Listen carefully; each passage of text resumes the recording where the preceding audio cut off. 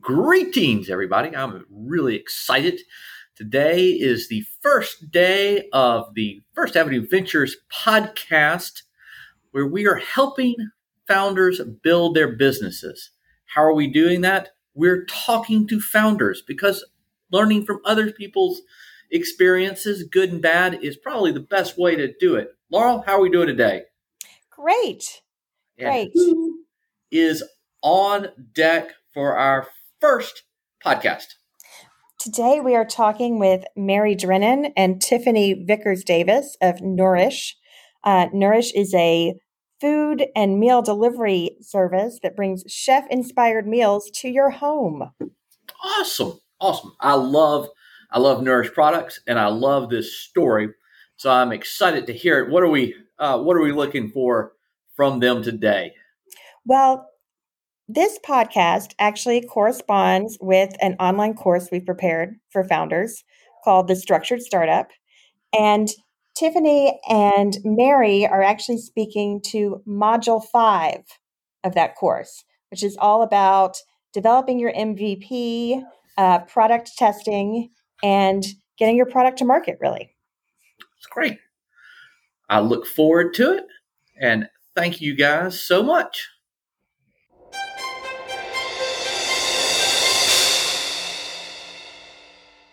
Would you tell us a little bit about your company, Nourish? So Nourish is so many things now, but its inception was to be fully prepared, fresh meals delivered straight to the client and made with whole ingredients so that they were within a range that we considered healthy from our experience in that space. Thinking back to the sort of the inception of the idea and getting ready to launch your company, where were you in terms of product development? This is a great question. We actually started out as a paleo meal delivery company for fitness facilities here in Birmingham. At the time, the paleo diet was kind of the rage, but people couldn't figure out how to enjoy food, and they were getting stuck in the rut of, I know I can eat grilled chicken and a green salad. So the fitness company was looking for a caterer to provide breakfast, lunch, and dinner options for the people that went to the fitness facility. And they found us, happened upon us, and we knew how to execute on the paleo diet kind of from our experience. And we were able to kind of enlighten the clients about, hey, you can still eat foods that you know to be familiar and comforting. And if you make some adjustment to the product itself, it becomes paleo friendly. So for example, we created recipes that were paleo pizza, a paleo corn dog, how to make chicken fingers that are paleo friendly. And instead of coating them in flour, you're going to coat them in almond flour. And so we just made we kind of demystified the whole diet for them in a way that was like, oh, okay, well, if I can still enjoy these foods that I know to be familiar and comforting, and I am working out hard in the gym, I'm going to have a better success rate at, what my end nutritional goals are. And so that was kind of how the product developed. In theory, there were some changes, Laurel, that came over the course of the years that we have made adjustments. I mean, obviously, we're no longer paleo specific because that diet's kind of fallen out of favor.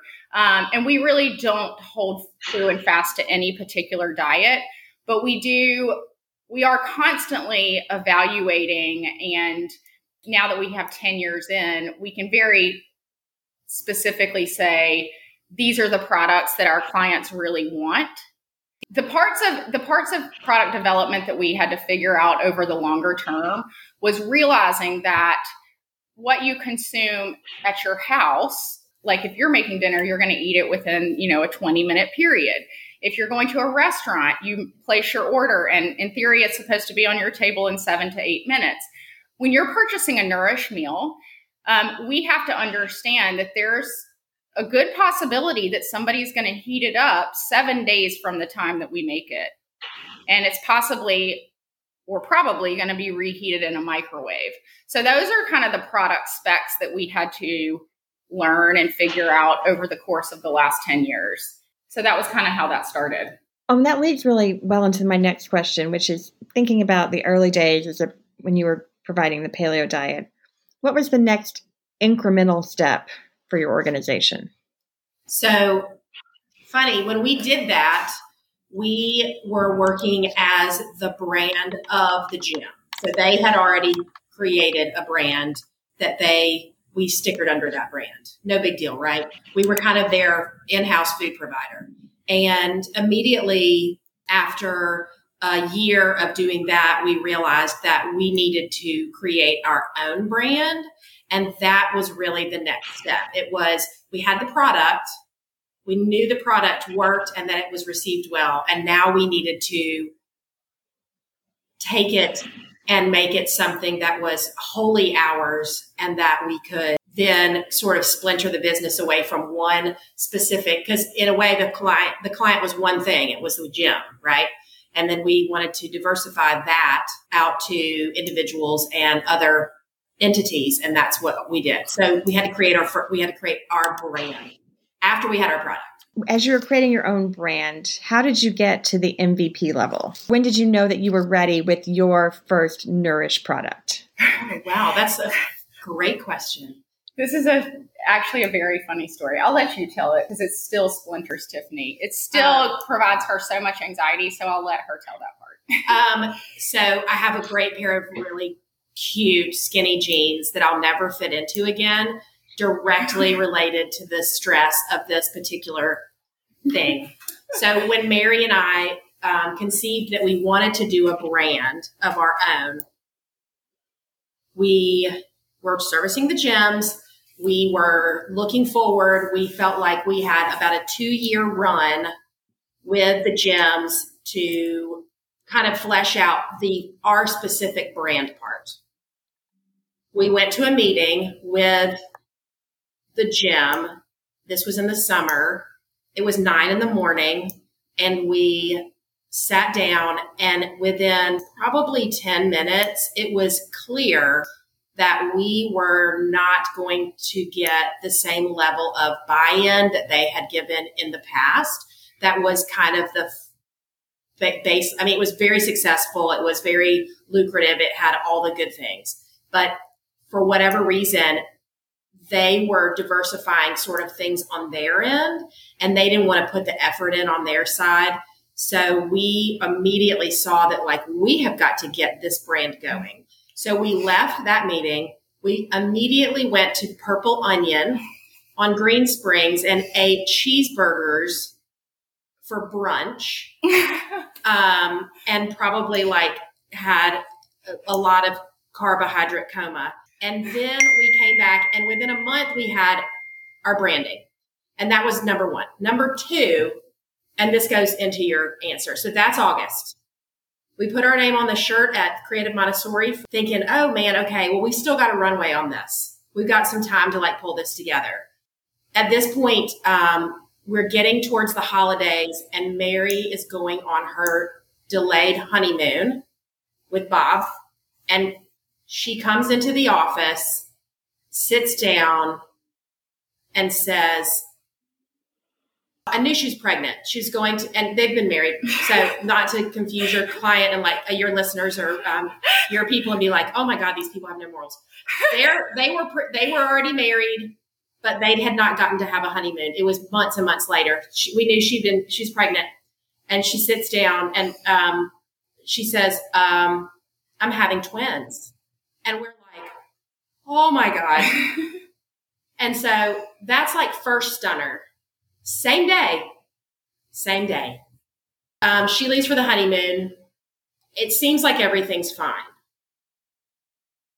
I go to the office the next day, and there is the FBI raiding our office, and it is the USDA representatives have come from Huntsville And they are now not just dropping in on our office, but every gym carrying our food in the Southeast, because there is a major violation on our part. Not food quality, not anything to do with the product itself, but it had to do with a loophole in the system that was, if the transaction is not taken directly by the provider, us, and the food product contains more than 2% meat, cheese, it's actually beef, cheese, or chicken, or something strange like that, then it becomes a USDA certified product, and you have to have a USDA representative inspecting it at all times. So they go into all of our places, they take all the food, they throw it away. They come into our place, they shut us down. They sit behind my desk and ask me for information that I've never been so sick so fast. And all of a sudden, our business model died in one day. It was gone. We could not service the gyms. We could not change our product. We're not going to create a paleo vegetarian product in a matter of minutes. But that was the second week of December. Uh-huh. By the last day of December, we had a website. We could take the transaction on our own. We were back up and running. We started selling our products individually to the clients at the gym and just delivering them as a drop point. And they call it like a CSA drop, so that we were back into compliance. And that was it. That's when we knew. But it wasn't because we had some great intuition. It was literally like a cannon was pointed directly at us, and we had to figure it out. But I think, okay, so to kind of speak to that a little bit, and this may be your next question, and I just jumped the gun on you. When you're an entrepreneur like we are, we're food people. Neither of us have a business degree. Everything about our business we have learned in action, in the trenches. And so we were not trying to skirt some regulation or regulatory agency. We didn't even know it existed. We didn't even know the regulation was,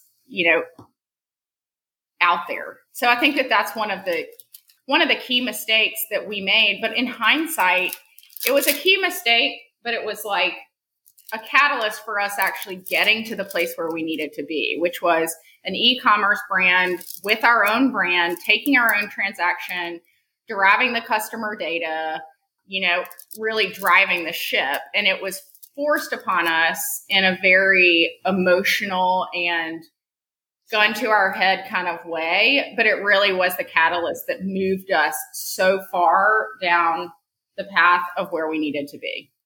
Well, and at the time, I think what was interesting too is when we made that switch, it was like a light went off, and we sit in the same office we have for 10 years, actually longer because we worked together before that. But we were talking about how we didn't even realize at the time that when we were servicing the gym, we did not actually have a product except for the food. So we didn't have any way of retaining information on clients. We had no contacts beyond getting them to the gym. We had no way to build a database. We had, all the viable pieces of the business that we operate now are all directly related to that one flub of just really not knowing that there was a glass wall in front of us until we ran into it. Going back to your initial products, how did you get them ready for testing, or how did you test them? Okay, so this is going to be a very strange answer to people that are actually starting a company and testing a product. So prior to us working in this meal delivery business, Tiffany and I both were recipe testers at Cooking Light magazine, which is now defunct. What we did there was took other people's recipes that they had developed. We tested them and retested them. And part of the job was making sure that these healthy recipes were going to work in the home setting. So sometimes we would test recipes 3 to 5 times just to make sure that they were completely accurate and correct. Cooking Light was very much based on the nutritional philosophy that meals should be balanced, and healthy is a delicate balance of all of the things that we know now to be macronutrients, right? Like protein, fat, carbs, sodium. And that was really what they kind of hung their philosophy on. All the while, what was spinning around them in the 90s was Atkins and South Beach and probably not paleo yet. Sugar Busters and all of the things that people were jumping on, people still jump on that are considered fad diets. They're all actually exactly the same, but they change the name every couple years to confuse people. So the diet culture was swirling, and Cooking Light really held to that philosophy of being just like a solid, nutritionally balanced publication. Okay, so if you know that was our framework of testing and developing recipes for the home cook that wanted to eat healthy, fast forward to 2012, and the fitness community is testing out this paleo diet. People can't figure it out. They really want their clients to be successful in the gym. And guess what? Nutrition is 80% of people getting healthy and losing weight. The gym is a great tool and resource, but if you're going out and eating McDonald's afterwards, it don't matter how much you're working out, right? So from a product standpoint, when they came to us and said, we need to create a line, we need you guys to do 15 options of breakfast, lunch, and dinner every week. And for us, like, that's a no-brainer, So, we put together a menu. Tiffany and I had done a lot of catering before that. We put together a menu knowing, exactly the components of paleo that would work. And so from that standpoint, there wasn't like a whole lot of testing involved, like if food,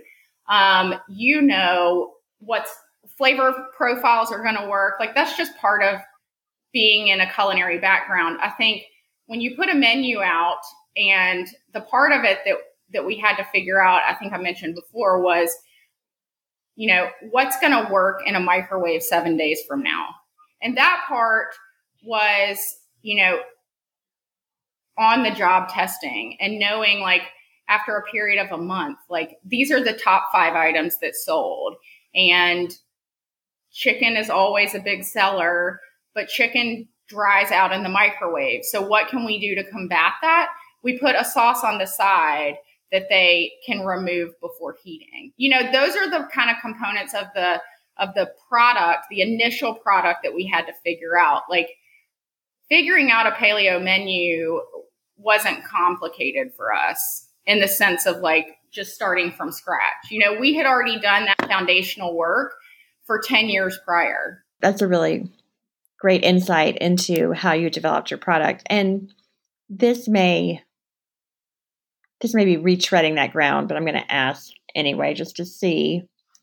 What did you find were the most effective and efficient ways to test your idea on the market? My answer would be we just put it out there.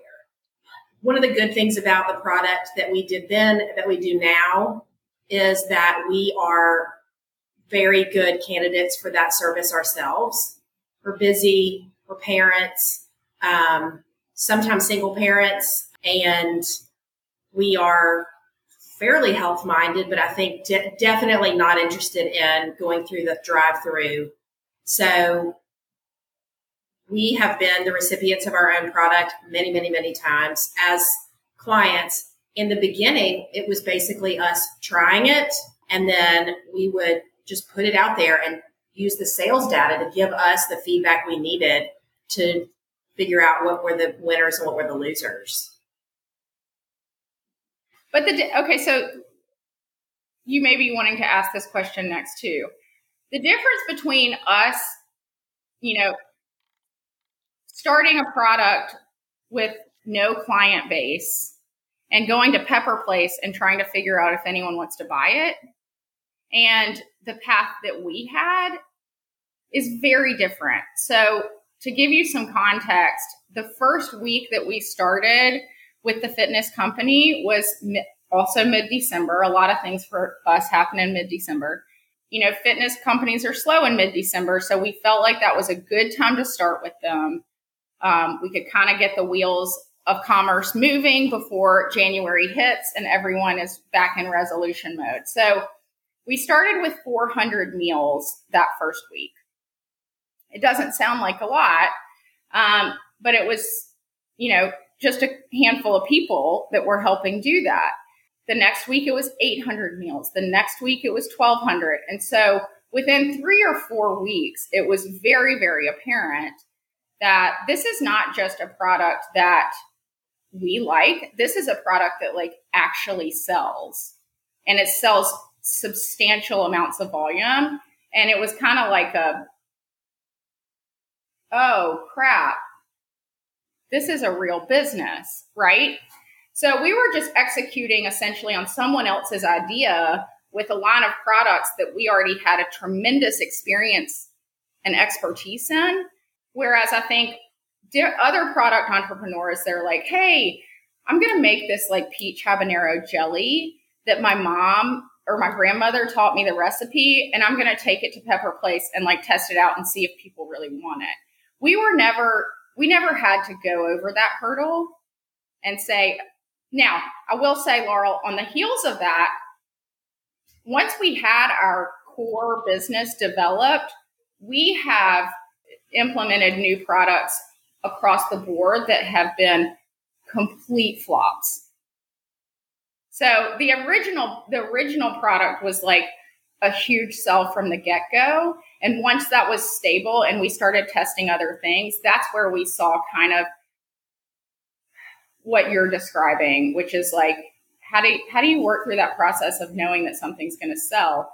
And I think part of the benefit of having a co-founder that's kind of like a yin and yang is we're both pretty risk tolerant.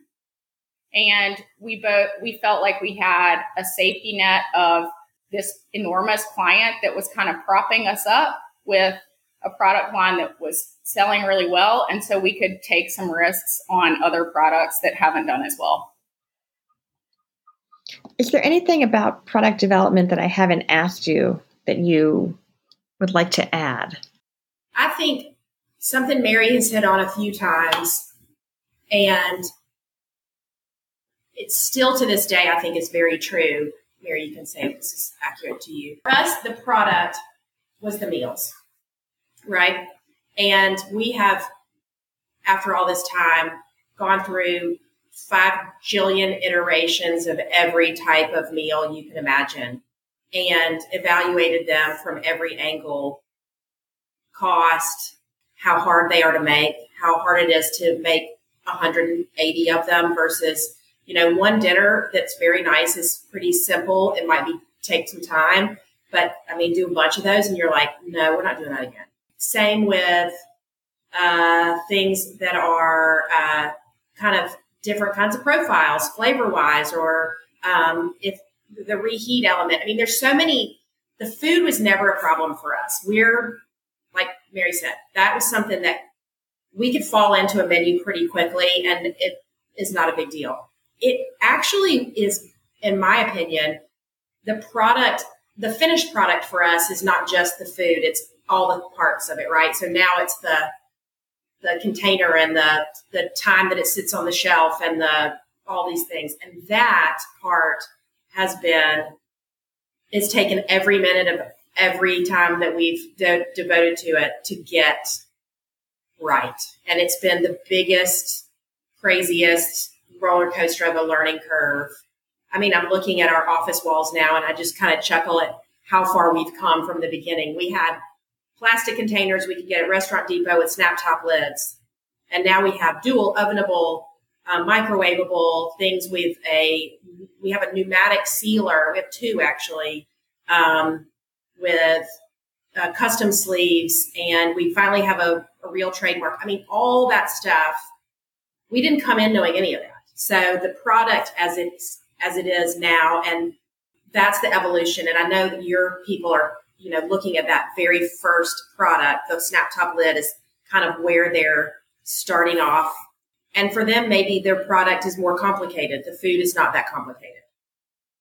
But all the things that go around it have been amazingly complicated and fascinating to learn about.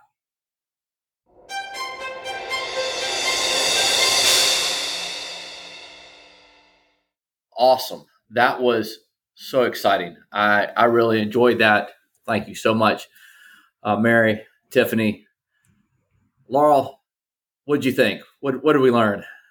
I learned so much from Mary and Tiffany. I think it's really interesting when they talk about the difference in product testing to create something that was shelf stable and something that could, live outside the kitchen for however many days that it was in, their clients' homes. Because I do think that as all of us, we have our areas of expertise and we're so excited to share that expertise. And we have so much knowledge like they did with food. And yet there's still always, unexpected areas of taking your passion and turning it into a business. I agree entirely. They, listening to the obstacles that they overcame and the focus they had while they overcame it. So many entrepreneurs get lost in the minutia. Hey, I want my logo to look perfect. Hey, I want, my website to be unblemished. When really, when you're starting to get stuff off the ground, it is so important to get it in people's hands, or I guess in Nourish's case, people's mouths. So it was good just to hear, and it was the continual changing too. So greatly enjoyed it. Should we get some final words from Tiffany and Mary? Absolutely. Let's do it. Thank you for this first one.